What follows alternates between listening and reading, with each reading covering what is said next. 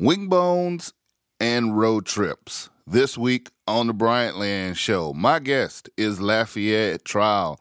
Me and Laf sit down and we talk about traveling for hunts and how using a turkey wing bone call has changed the game for him and his success as a turkey hunter. Two-time Grand Slammer Lafayette Trowell on the Bryantland Show. Go on and hit my music.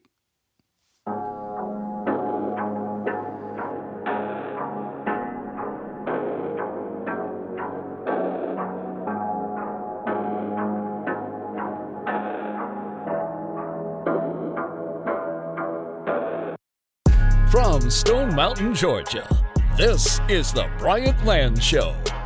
Hosted by proud Gamecock and South Carolinian AB3.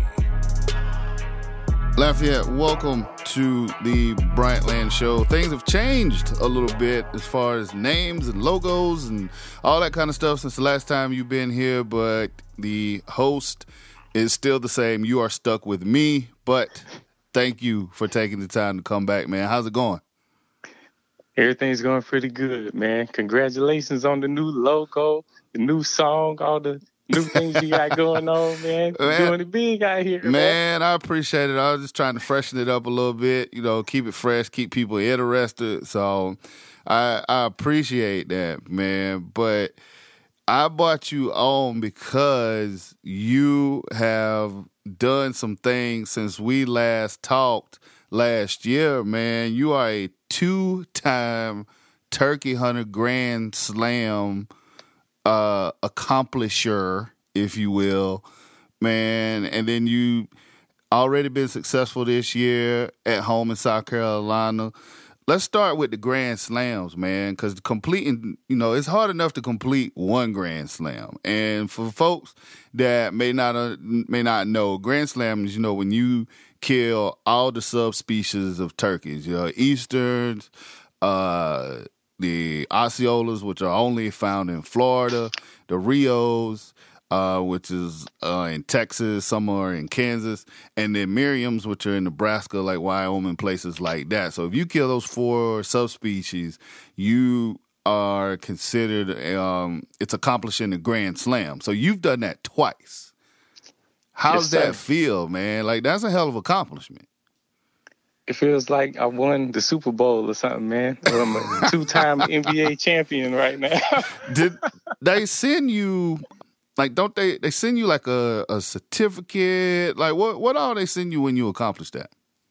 Yeah, in order to get that certificate and all of that stuff, you have to be a member of the National Wild Turkey Federation. Yep. And then when you get each one of your birds, you have to fill out like a form that tells what state you were in, how much the bird weighed, how long the spurs were, the beard, all that good stuff, what county you were hunting in, your hunting license. You have to have all of this information.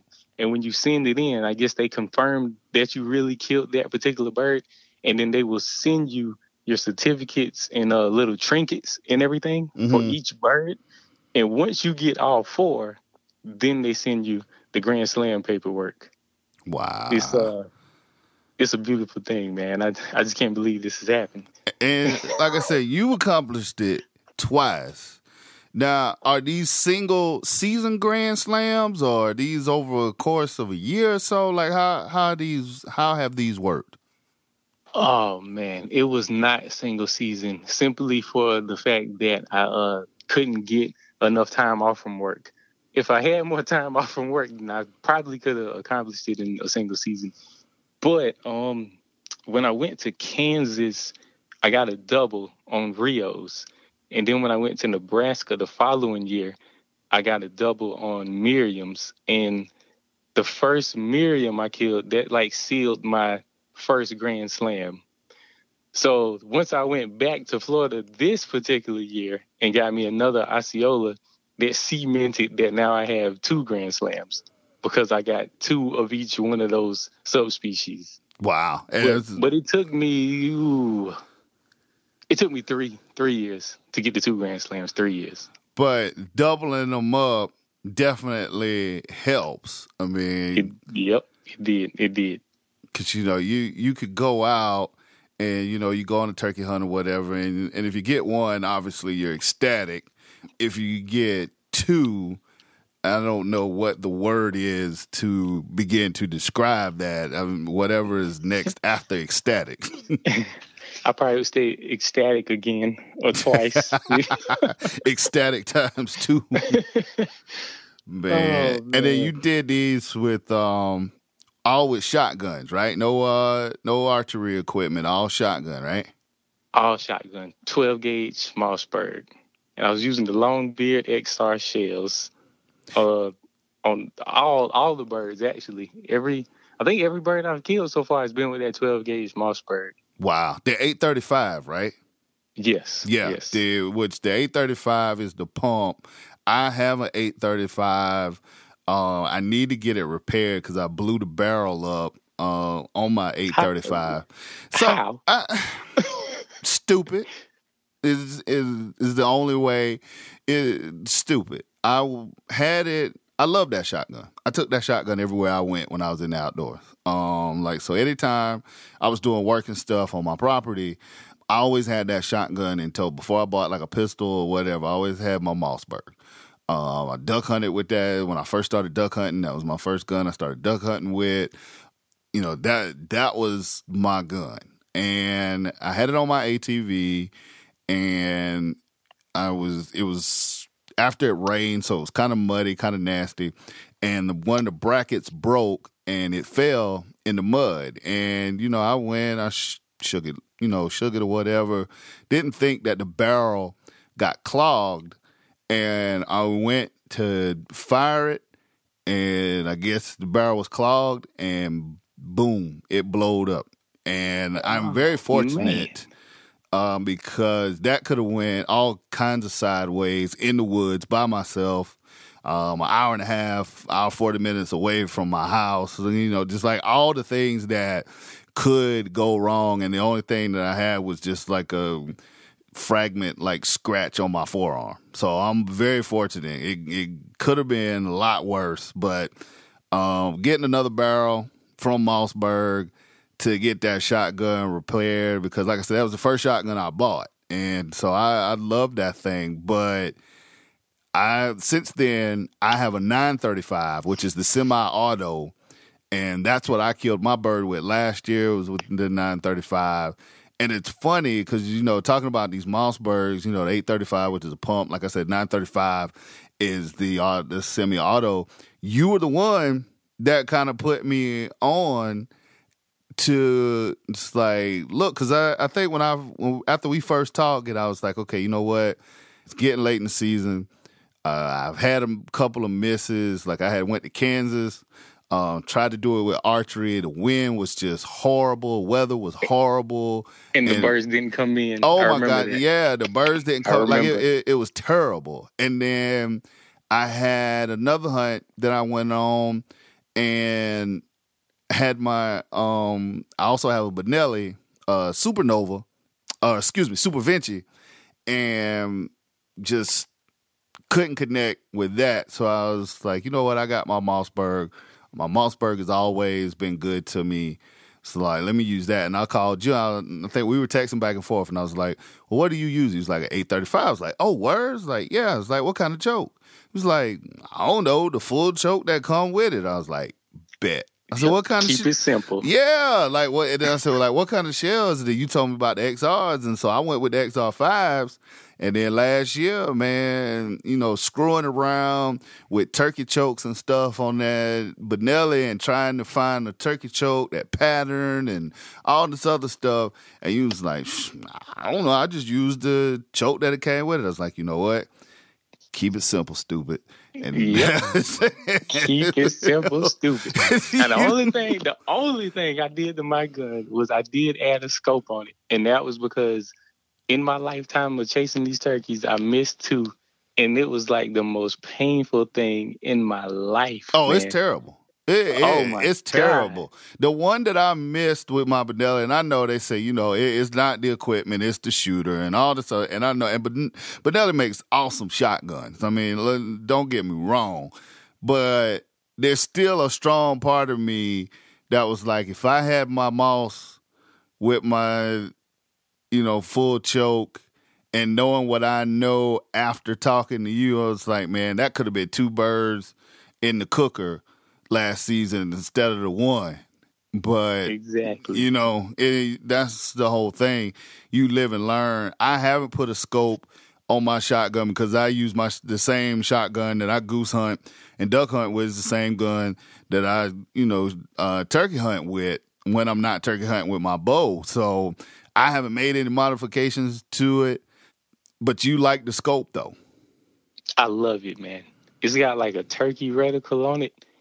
Yeah, it has not failed me yet, man. I might have to knock on wood, but every single turkey I've shot at so far since I put that scope on, I've killed everyone. Now, do you have to do you have to sight it in, or is it kind of like a plug and play? Like, how does that work?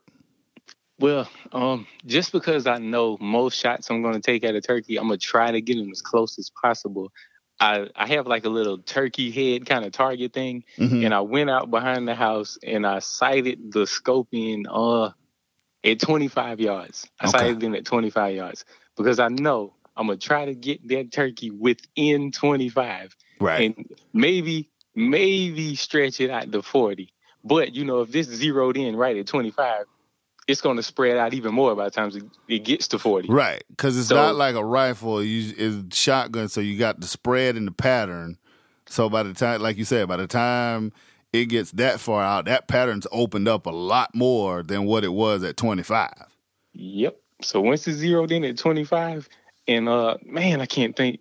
It's a scope made by Weaver. I have to look it up, but I know it's made by Weaver, and it has a turkey reticle on it. And I always put like the crosshairs right on the wattles of the turkey, like right where the feathers meet the neck part. Yep. And it's been deadly, man.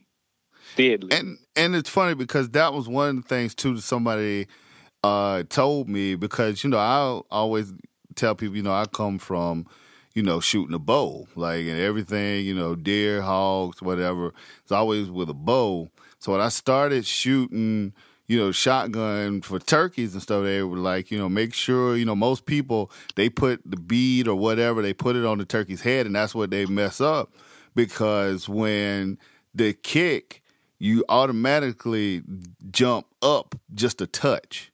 Yep. Depending on, what kind of shells you're shooting, whether you're shooting 2 3/4, 3s, or 3.5 size shells, that that recoil causes you to jerk up, and that's how a lot of guys miss. But if you put it down, like you say, on that waddle, and then you hit it just right and you let that recoil go up, it's gonna pop up and it's gonna be right there on his head, and that's gonna be all she wrote.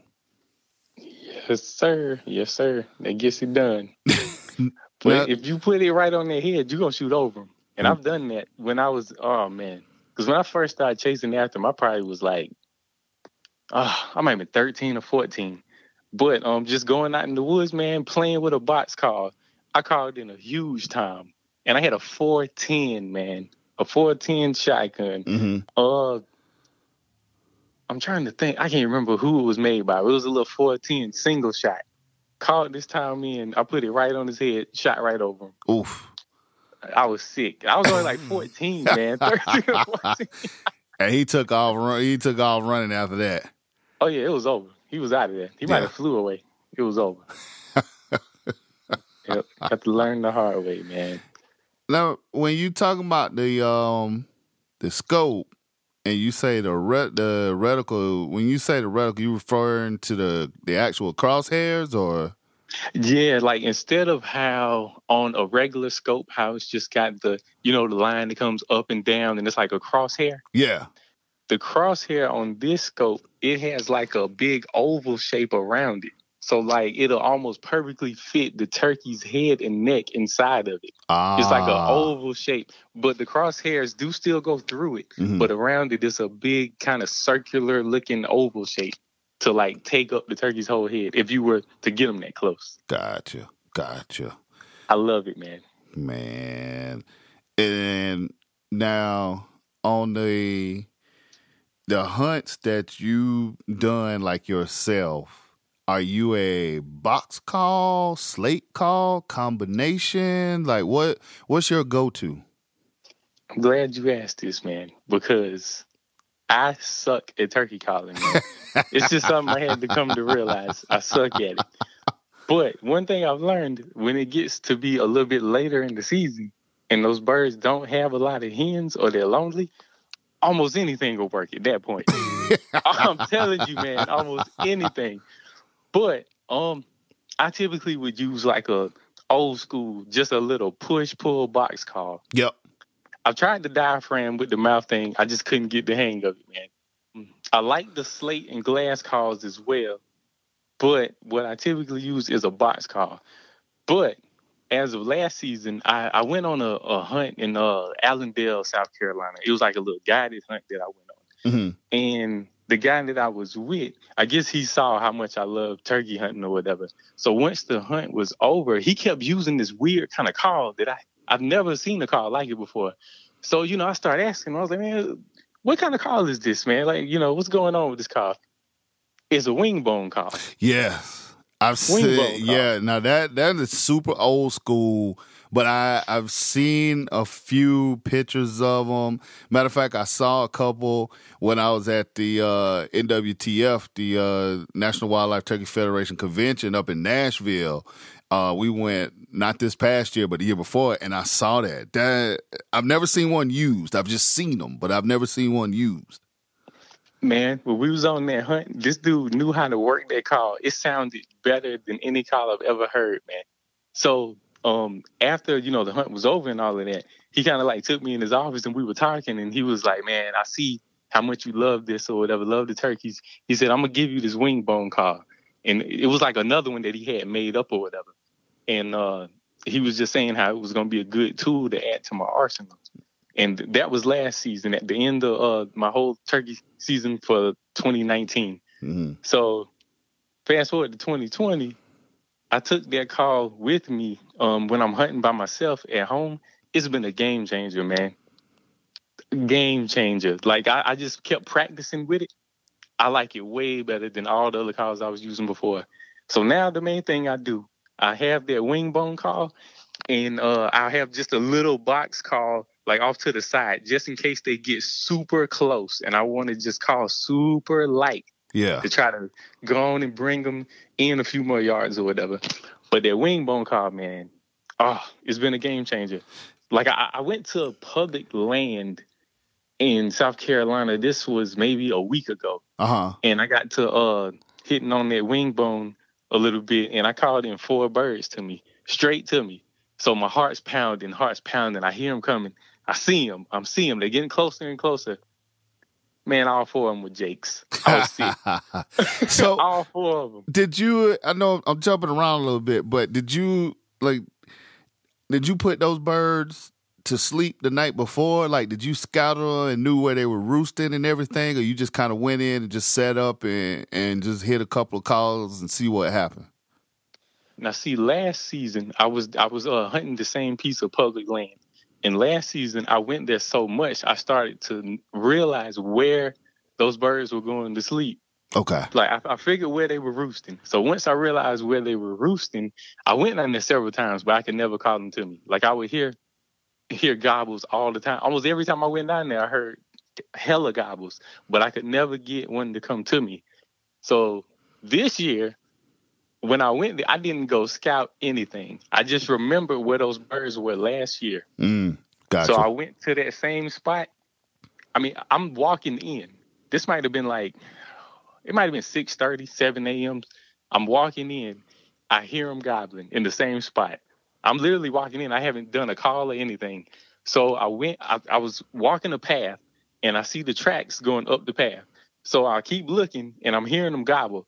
And I'm like, all right. I see the tracks all in this path, so they obviously want to use this path. Right. So I set up in the woods, like right off of that path, and just waited for a while and started using the wing bone. They came straight to me, walked straight up the path. But like I said, when they got there, all 4 of them, the beards were like 2 inches long.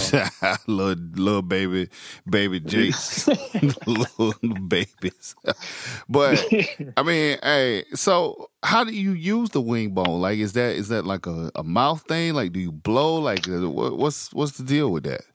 And I had to play around with it to figure it out, but it's kind of weird. You use it with your mouth, but instead of blowing into it, you kind of suck air in.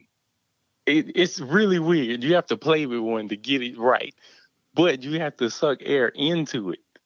It's hard to explain. But once you do it and start playing around with it, it sounds so real. My thing is, I wonder who came up with this. Like, who thought to take a turkey's wing, the bones from it, and then you make it into a call? Well, I think it dates back. Don't get me the line, but it's definitely like Native American. Yeah, Native American. Like it before diaphragms and slates and all that stuff. Like, that was how it's done. Like I said, I've seen pictures of them. I've seen a couple when I was at the NWTF convention, but I've never used one. I've never seen anybody use one. But now you gotta you make me wonder if that's something that I can get, or if that's something you gotta kind of be gifted. I'm not sure, man. I believe I've seen them for sale online. I have to look. They might be on like eBay and stuff like that. But one thing I do know is they like the sound of that call, man. I don't know what it is, but it sounds realistic. And it's not, if you just practice with it a little bit, it's not hard to use. And I think that's why I like it so much. Because, I tried the diaphragm thing, just couldn't get the hang of it. Yeah. But once I start playing around with that wing bone, and you gotta just like suck air into it a little bit. And once you play with it, you can get those yelps and cuts and everything. But man, I just started playing with it a little bit. They love it. I'm looking right now, and I see all kind of like how to make a wing bone call, wing bone turkey call 5 steps. Yep. Historians, archaeologists say wing bone turkey calls date back perhaps 6,500 years. Native Americans made yelper calls from 3 bones. Wow. That's amazing, man. How did they even think to do this? Like, I was talking to one guy about it, and he said he wondered, did somebody kill a turkey, and while they were eating on the wings bones or eating on the wings, did they just suck some air into it and then hear the right? And see, that's the thing. Like, I want to know how it sounds. Like, wing bone turkey calls, my wing bone custom made. Wow, yeah. So you definitely could get them. Obviously, yeah. I'm gonna have to look into this because you've piqued my interest, because I've been pretty much a diaphragm caller. And I mean, I got it. I'm okay. I'm not winning any contest or anything like that. I found that my diaphragm calling is good enough for Rios and Miriams, which is, I mean, you take it for what it is, because, as we know, Rios and Miriams are the most vocal of the species. That's why I love hunting those two, because you can hit that call every 15 minutes, and if they're close, they're going to gobble. Like the Miriam that I killed, I mean, literally, I was still calling them, and they were like 20 yards away, and I was still calling them, and every time I finished my cadence, they'd gobble. I mean, it was the craziest thing I'd ever seen, and so that's why I like hunting those. But Osceolas and Easterns. Not as vocal. And the guy, that's why I was asking, because the guy was telling me, basically, you're going to have to, have some variety to your calling. Like, you need to learn how to use a slate call to go with, your diaphragm call and stuff like that. So, I don't know. I'm working on the slate call. This wing, you really piqued my curiosity with this wing bone call, though. I love it, man. Like, outside of just the calling too, something that I've kind of started to learn is just like I guess you could call it woodsmanship. Yep. That will kind of kill them too, man. Because I mean, like I said, I am not the world's best caller, but that wing bone has just added, I guess, another little tool to my arsenal. But for example, I killed a bird Saturday with that wing bone call, and I'm trying to think. I may have called to that bird twice. I mean, that was it. Like soon as I pulled up, this was on some private land that my family owns. Okay. And I have not heard a bird on there. Oh, well, no, I heard one single gobble before the season started. But ever since the season started, nothing. So I just happened to go down there Saturday, which was, I believe, April 4th. And as soon as I get out the car, I hear a bird gobbling. So, I'm pretty sure he was hot. He was lighting it up, kept gobbling. And that was in the morning. That was dawn before sunrise, or? Oh, man, I went down there not yesterday, the Friday before that. I went down there in the evening trying to put one to bed. Didn't hear anything. Okay. So Saturday morning when I got up, I was like, man, I'm not even going to go down there. I ain't hear anything, man. I'm going to just stay at the house. So I woke up and I kept thinking about it. I said, let me just go out there. I didn't get to the woods till like 7. So it was already daylight. Yeah. And he was already on the ground. But I guess he was just hot and fired up. So I keep hearing him. I said, all right, I'm going to just start going towards where he's gobbling. I might have got maybe 150 yards from him, 200, something like that. I couldn't see him, but I could hear him. Mm-hmm. So I set up on the path, and I just waited, tried to see what he was doing. I hit the wing bone call, I know maybe once, and then just waited. And then he would gobble, and then, I would wait, and I would wait because I didn't want to call too much. But another tool to add to the arsenal is the scratching of the leaves. Yeah. Because that really works on them, man. It really works. So I called, and then I think I scratched the leaves a little bit. And then I just kept waiting. And then he started getting closer and closer. So then I would just scratch the leaves a little bit more, just so he would know where I was at. And it works, man. I think I only called to him maybe twice. Wow. At one time, I guess to let him know I was there. Right. And then when he started getting closer, I just kept scratching the leaves to make him think, oh, it's a hen over there for real. She's like in the leaves scratching. And then I waited, called just one more time so he would know where I was at. And then after that, I shut up. Because a lot of times that time, if he's lonely or by himself, he'll come looking for the hen. And you just give him just a little something so he'll know where to come. That bird came straight to me, man. Straight to me. And you don't use decoys? Nah, at least, all right, like when I've gone on those guided hunts, every single one of those hunts, they use decoys. But, they kind of already have their own thing figured out, or it's like a big, wide open spot where it's a lot of birds, and maybe they're used to the decoys. I'm not sure. But the birds that I hunt here in South Carolina, the Easterns, those birds are tough, man. And when you're hunting them in the woods, for some reason, I don't know what it is. It seems like every time when they come across the decoy in the woods, it spooks them. I don't know if it's because they don't see it from a long ways away. Yeah. Yep. And then it's like when they see it, they ride up on it and they're like, oh, shit. And then it freaks them out. That's not a real hen. Yeah. Yeah. Like, oh, this is the setup. Let me turn around. Wow. But yeah, man, I just wanted to add this to that, man. That bird that I was just talking about, that I called in with basically the leaves scratching, he came, all right, I set up on another path. So I'm looking at the path. And then the bird, I guess since this was an older bird, instead of using the path, he circled around into the woods. So while I'm facing to the left looking, he comes up to the right of me. Oh, wow. It literally, I guess he thought smart about it. He said, instead of walking up this wide open path, I'm going to take the thick stuff. That bird was maybe 5 yards away from me, if that. He came that close. But then the thing was, by the time, I'm trying to film it, so he comes up to the right. I see his head. He's closer than 5 yards, man. I'm trying to turn the camera, and then I guess he saw the movement, and he started trying to get out of there, start putting or whatever. Mm-hmm. So in my mind, the hunt is over. I cut the camera off. I'm like, man, he figured me out. I can't believe this, man. So I keep hearing him putt, but I can't see him because he's like in thick stuff. So eventually I stood up And like I keep hearing him putt, but I'm never saw him. So I'm just standing up, looking.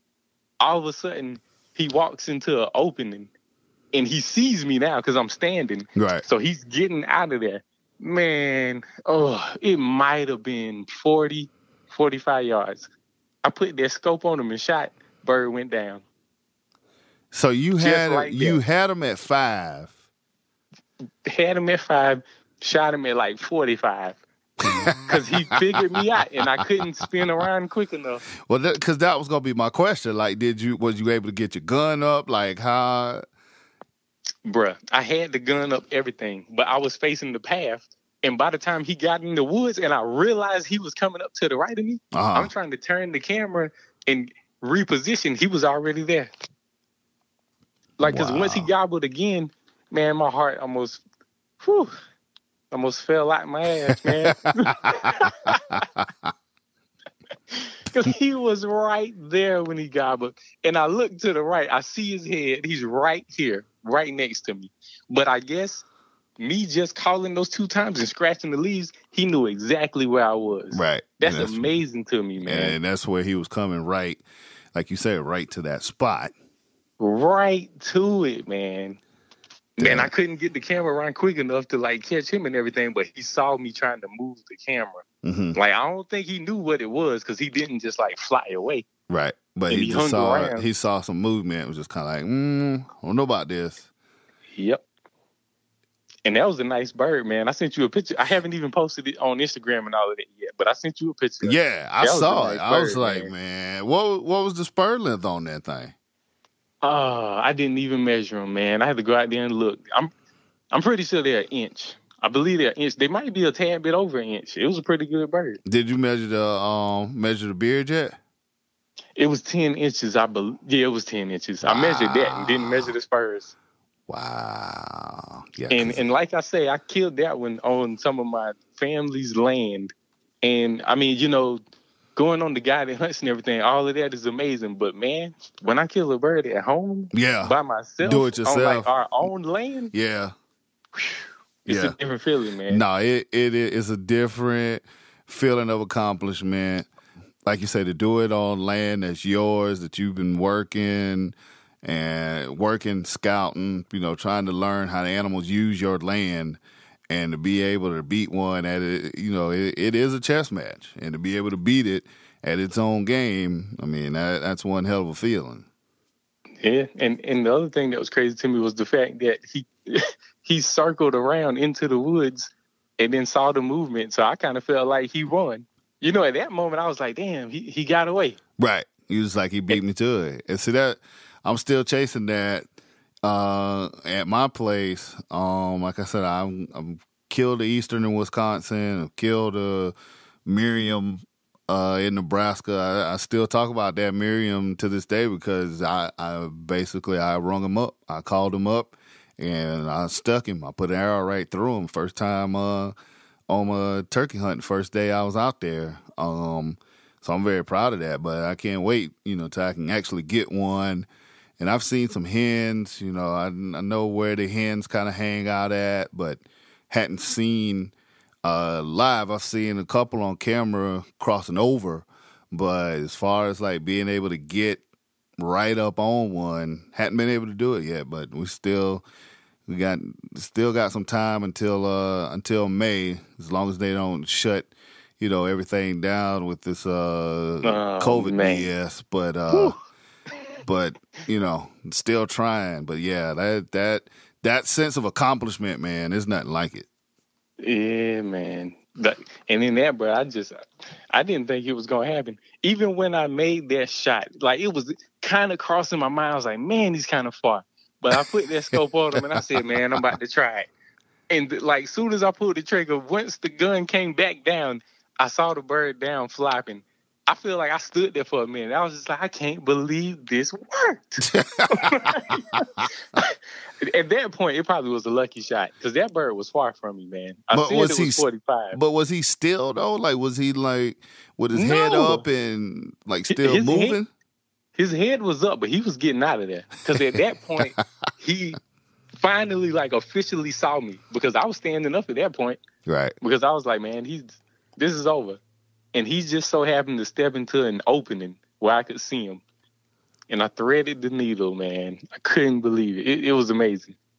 Birds, that was, I don't know, man. That might have been one of my favorite turkey hunts that I've ever done. I mean, to get them that close, and especially to get them that close, like you said, with the wing bone. I mean, wing bone and scratching. Man.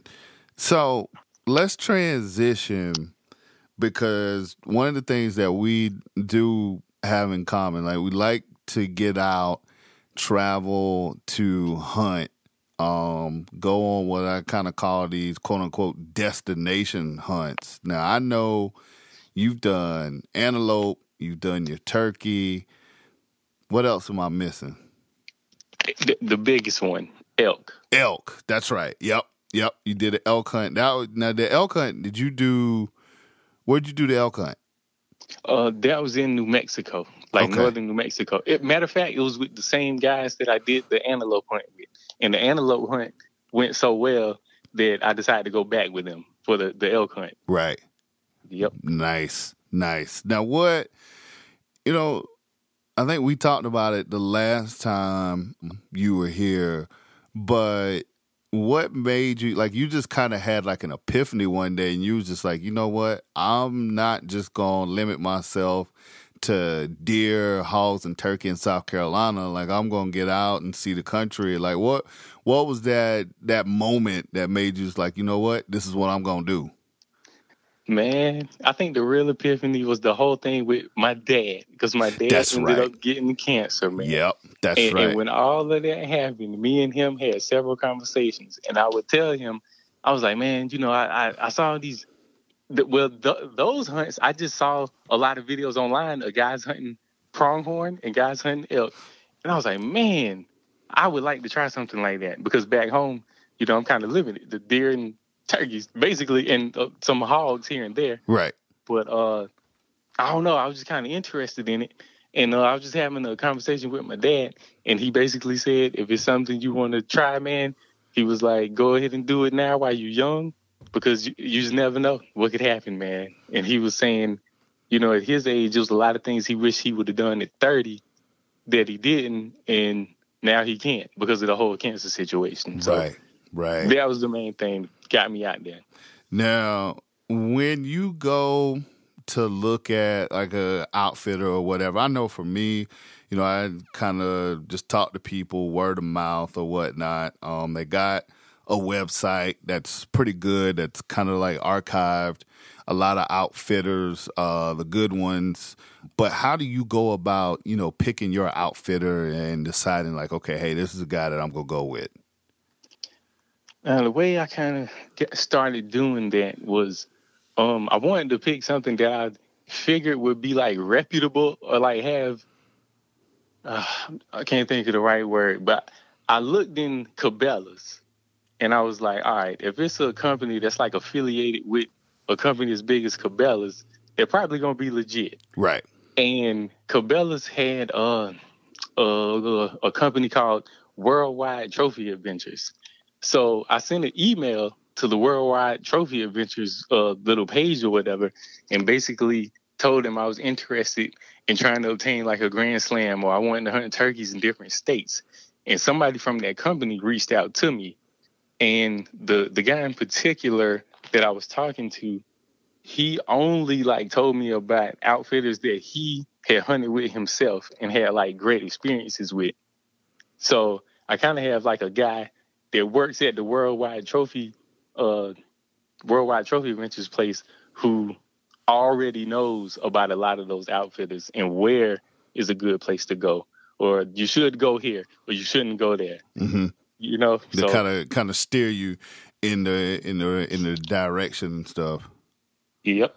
Because matter of fact, when I called him about my elk hunt, I kept telling him, I said, man, I want to go hunt elk in Colorado. And I appreciate his honesty. It was a place I found in Colorado, actually, that was through the same website. And he was just like, you don't want to go with them. I said, what do you mean? He said, trust me, you don't want to go with them. And that was it. I said, all right. he said, if you want to hunt elk, man, you probably need to go to Mexico. And this is probably who you need to go with. And then we got a whole conversation rolling from there. But that's how I particularly book most of my hunts is I have, I reached out to Worldwide Trophy Adventures, and then they kind of hooked me up with a guy, and he's been helping to steer me towards the right outfitters. But another thing I think you could do is if you found one that you're kind of interested in, just look them up. Look at their reviews, see what they have on the page, or see if you can find somebody else that has gone there and talk to them about their experience, and so on and so on. Yeah, do your due diligence. I mean, it's just like anything else when you go, you buy something or make a major purchase, or just like if you're going, just like how people flock to go to the beach or go overseas or whatever, like whatever company or destination or whatever that you're doing, just vet them, talk to them, do your homework. Yeah, do your homework. I like to talk to guys and stuff. Email back and forth is cool, but get them on the phone for 10-15 minutes, just kind of talk through and see what kind of operation they're running and stuff like that. Do you always stay like in camp and stuff, or do you kind of handle your own? Your own, yeah, like you handle like your own sleeping arrangements and stuff. Like which do you prefer? Now, with me, most of the stuff that I look at, but most of the hunts I've gone on, I think every single one, they usually have that already worked out, and you got to read the fine print, but it's there. It'll tell you what the deal is. With almost every outfitter, once you start reading, they'll let you know if there's like food and lodging. Some places provide it, some don't. I mean, granted, most of these hunts are expensive, so you've paid for that. Technically, you paid for the food and lodging, but some provide it, some don't. But that's just another thing that I've witnessed just going these different places. You just don't really know until you get there, or either you got to read their paperwork good. But some of the places will have like super nice lodging, like a whole camp, like first class kind of stuff. Some places will just throw you in a hotel, which is cool too. And they will provide food. Some don't provide food. It's hard to know, man. Right. I mean, most of them have it in there if you read it, but you just don't really know what you're going to get until you get there sometimes. But most of the places, like I've gone to Kansas and New Mexico, I think multiple times, and they have really nice lodges. Well, those particular outfitters had super nice lodges with food and everything already taken care of. But I've gone other places and they just had a hotel for me, but they already had it ready. And then when I get there, I don't have to pay any. Well, I guess I already paid for it, but the room and everything is already there for me. Right. You just go to the hotel, check in, and then maybe come back for like a dinner or whatever, and then head out. I've done it both ways. Like I've done trips to Arkansas where, where I've done, I've stayed in the lodge, ate great, slept great, hunted great, enjoyed it. I've gone where I've stayed in a hotel and ate Wendy's, or like actually there's a little place in Stuttgart. I can't remember the name of it, but it was just like a little like greasy spoon mom and pop joint, and I ate breakfast there like every day. It was just like the older black lady and like her husband, and I think maybe like a kid or a grandkid, family friend, and they ran like this little greasy spoon, and it was phenomenal. Like I ate breakfast there every day.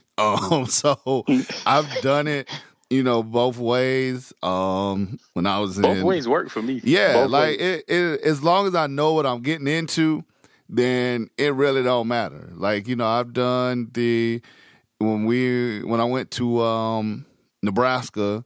I mean, it was great. I had the place to myself after the first day, which that is also like I love it when I go to camp and I'm the only person there. I know that goes against everything what all this whole hunting thing's supposed to be about: camaraderie, yada yada yada, bonfire, beer, drinking, all that good stuff.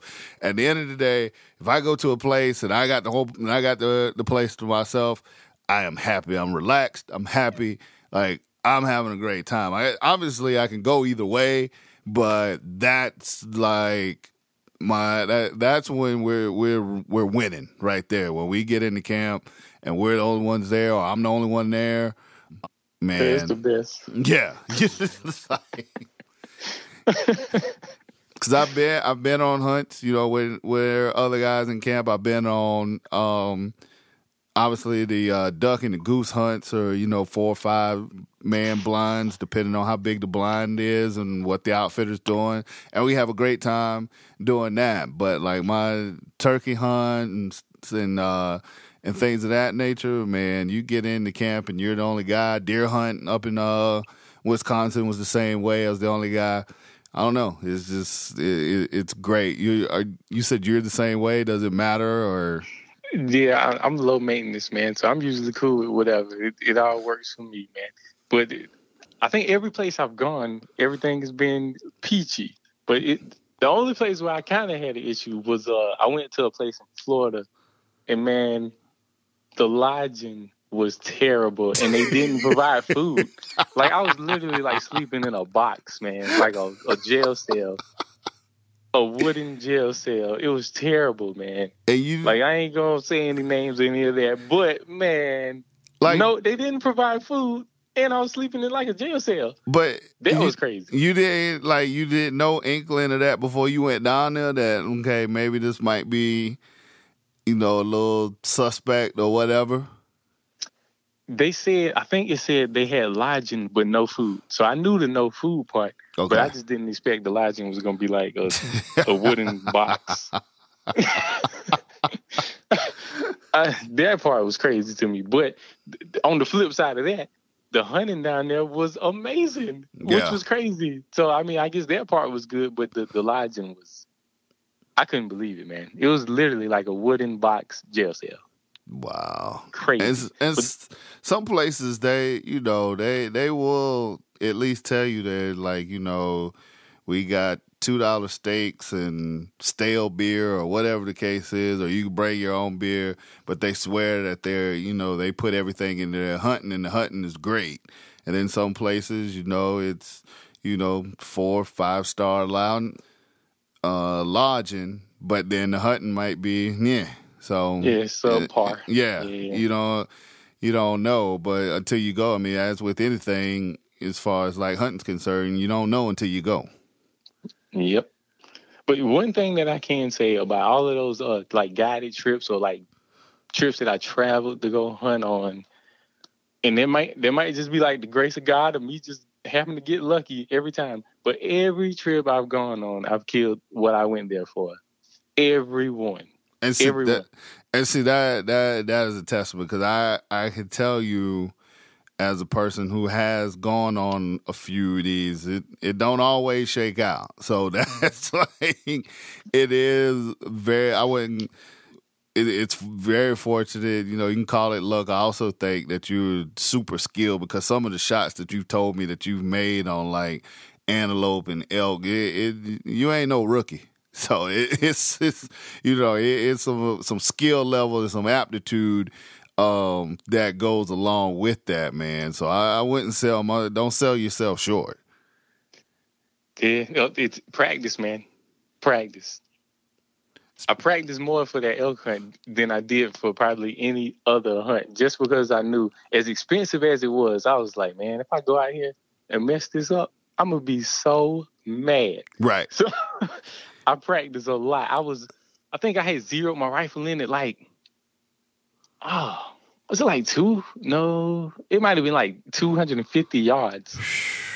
I think, just because I knew it was going to be like completely different from how it is back home.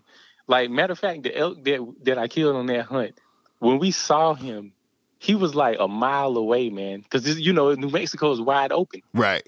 And I think I don't know if somebody ranged him. He was at he might have been like at 900 or 800 something yards away from us. That is crazy. It was ridiculous. But we, the guy started calling him with a cow call as we were working closer and closer to him. And there was it kind of puts you in the mind of turkey hunting. But like, instead of 25-pound turkey, it's like a 800-pound elk. And instead of it being 5 yards away, close is 100 yards away or whatever it was, right? Because when we first saw him, I think he was literally like 800-something yards away from us. But we started working towards him, and the guys started calling him. And before you know it, he's at 400 yards. Before you know it, it's like a hill, and he crests the hill, and he's coming towards us. He's looking for us, and the guy is still calling us. So I got the rifle out at this point. Then he's like at 250, and I'm like, oh yeah, this is what I practice for. And I got the scope on him. My guy said, don't shoot. He's going to come closer. Just let him come. Man, that elk came to like 150. I was like, oh, I got him. Because the whole time I had been practicing at 250. Right. And he literally came to like 162, something like that.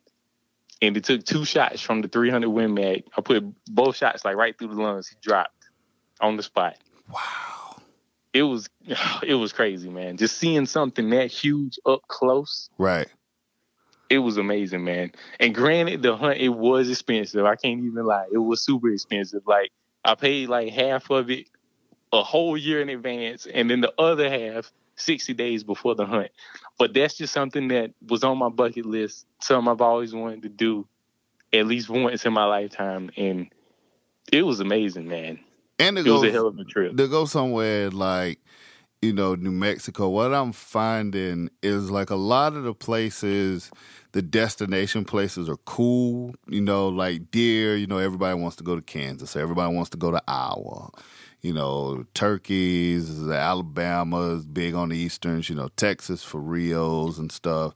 Osceola's, Florida's the only place you can go. But if you can find a place like off the beaten path, like this, case in point, this year I did make it to Arkansas, didn't do that great for duck hunting. I didn't get a chance to duck hunt here in Georgia or in Wisconsin, which is normally what I do. I did goose hunt a little bit in Wisconsin, but the point is I duck hunted in Oklahoma. Like, I had to work in Oklahoma, and I had made plans to duck hunt in Oklahoma. And we did great.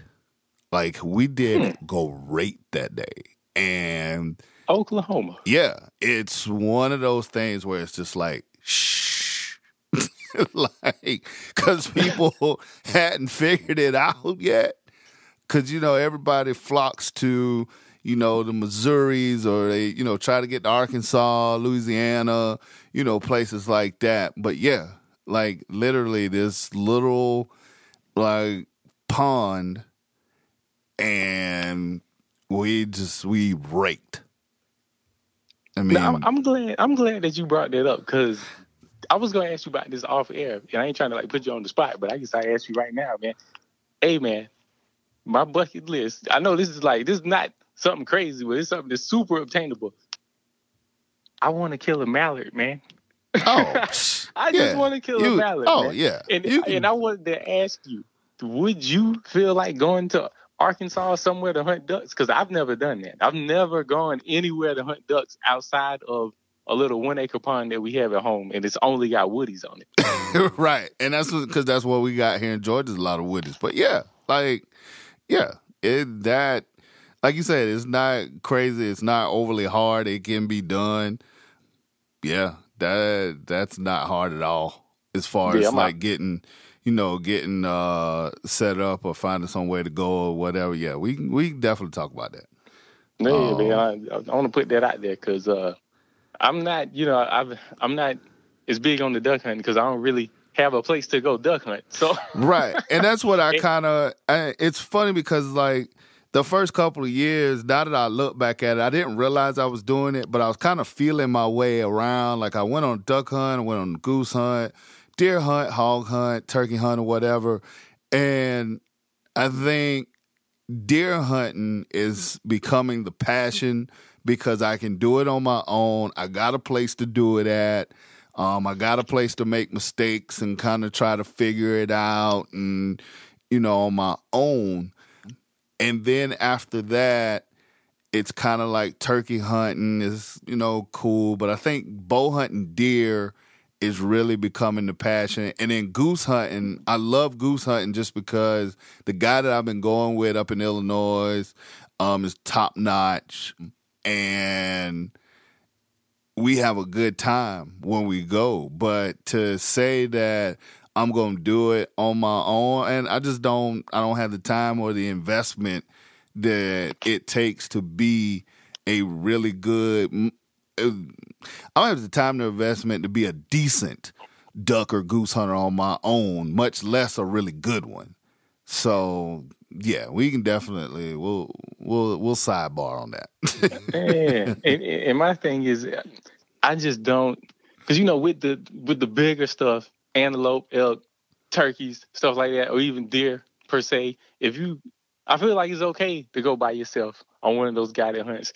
But I don't know, for some reason, I feel like a duck hunt, it seems like you need somebody to go with you to have more fun. Yeah, it's definitely that's a little bit more of a community deal. Like I said, I've sat in blinds in Illinois, underground, freezing, and we've had a great time. The duck, same thing with duck hunts. I've been in marshes and just, chopping it up, talking, had a really great time. So it's a little bit more communal. I can't call ducks. I can't call geese. I've tried to call ducks. I'm not good at it. So yeah, it's definitely fun. It's something that you shouldn't be discouraged from just because you don't know how to do it. I know a lot of people, they, poo-poo guided hunts and, talk shit about guys that go on guided hunts and all this other stuff. But at the end of the day, man, if you got a chance to enjoy it and you're having fun and you're in the outdoors, man, it's all good to me. Mm.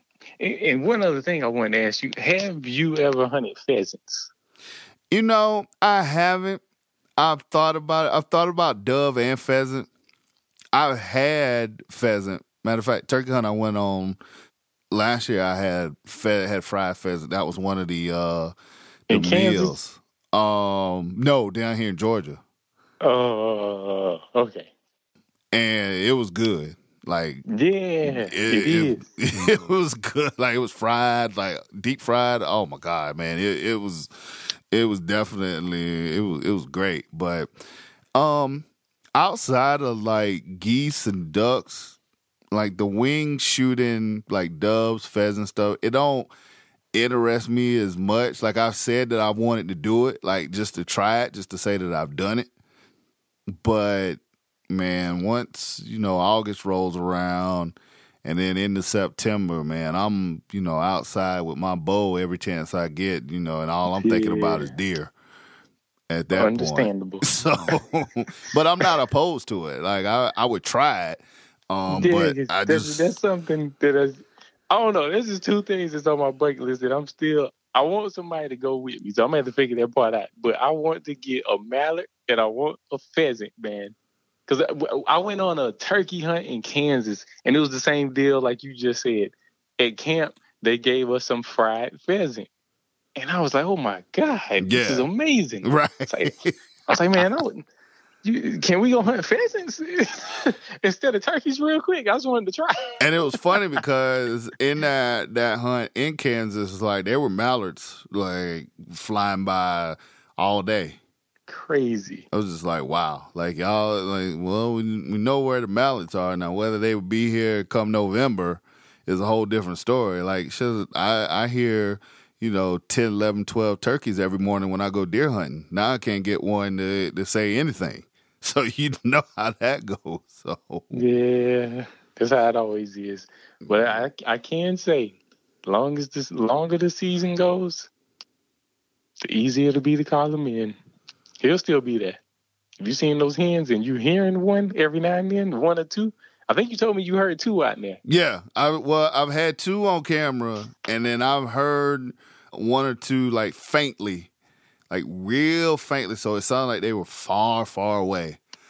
But I heard them. I was just okay. But that's what I'm kind of banking on too. Is just kind of trying to pick my spots, and once we get into late April. because we shut down. Season ends, I think, May 15th, 17th, somewhere like that in the middle of May. So I'm hoping another week or two, late April, they'll start to kind of, just like, all right, we can, start being on the prowl a little bit more. Yep, because I know several of the birds that I've called in over the years, and I mean, these are birds that I did not kill because of whatever happened, the decoy spooked them or whatever. Almost all of those birds I called in, they were like towards the end of the season. And I think before this year, the earliest that I killed a bird in South Carolina was April 10th. And that was 2018. But this year, I just happening to run across that bird that was fired up and that wing bone. Yep. That's the earliest I've killed a bird in South Carolina. And that was April 4th. So I don't know if that's a testament to the wing bone or what, but that made my earliest killing a bird date move up to April 4th. But I do know the longer it goes and more hens are bred, they'll get easier to call on in. Well, hopefully I'll still be able to get out there and to get after them. Laugh, before I get you out of here, man, always I appreciate it. Enjoy talking to you. Let folks know where they can check you out at, man. And when you going to post that video from the turkey hunt? The one where the turkey skirted me and almost got away? Yeah. Because you did get one of them on video, right? The two birds in Florida, I got those hunts on video, but I didn't get the shot. But I got those two hunts and my bird here in South Carolina. I got all of those on video. Okay. So I have all of those posted. But that one particular bird we were talking about in South Carolina, it should be posted in 2 weeks. It's going to go up on a Monday. Okay. Because I usually try to post my videos on YouTube on Monday. And you can find me on Instagram or YouTube at Blood, Sweat, and Gears 87. That's Blood, Sweat, AND, Gears 87. And that's on YouTube and Instagram. Awesome. Man, I appreciate you. I know we'll be in touch, texting back and forth and whatnot, man. Good luck the rest of the season, and thanks for coming on. Thank you, man. Good luck to you too, man. You're going to get one of those birds. Positive vibes only, man. You're gonna get them. Bro, I appreciate it because I need all the positive vibes I can get. Yeah, me too, man. Bryant Land. Man, I appreciate Lafayette stopping by the Bryant Land Show. Hopefully you guys enjoy that conversation as much as I did. I love talking to Lafayette, man. Anytime I talk to him, I learn things. This time, this wing bone call, man, and just how it's been a game changer for him is something that I've seen around. But now after getting a firsthand account from him, I am definitely going to have to do more of a deep dive and check it out. Before I get ready to get up out of here, man, I just want to remind y'all of a couple of things. Patreon.com/Bryant Land. That is our Patreon page, man. You can support the show and unlock a whole bunch of extras, things that we don't put on the normal podcast feed. Patreon.com/Bryant Land. For a nominal fee of a paper nickel, $5, man, you can support the show and unlock some extras. Make sure you check out BryantLandCountry.com, our website, BryantLandCountry.com. One-stop shopping for everything Bryant Land, older podcasts, videos, merchandise, everything that you need. Bryant Land is on BryantLandCountry.com. We are a Bass Pro affiliate. Make sure you click our links in the show notes of the podcast when you're looking to shop at Bass Pro Shop. It will help us out. Like I said, we are a Bass Pro Shop affiliate. Man, I appreciate y'all taking the time to come in and listen to the Bryant Land Show. Make sure you guys continue to stay safe. Have a great week and come back next week for another episode of the Bryant Land Show.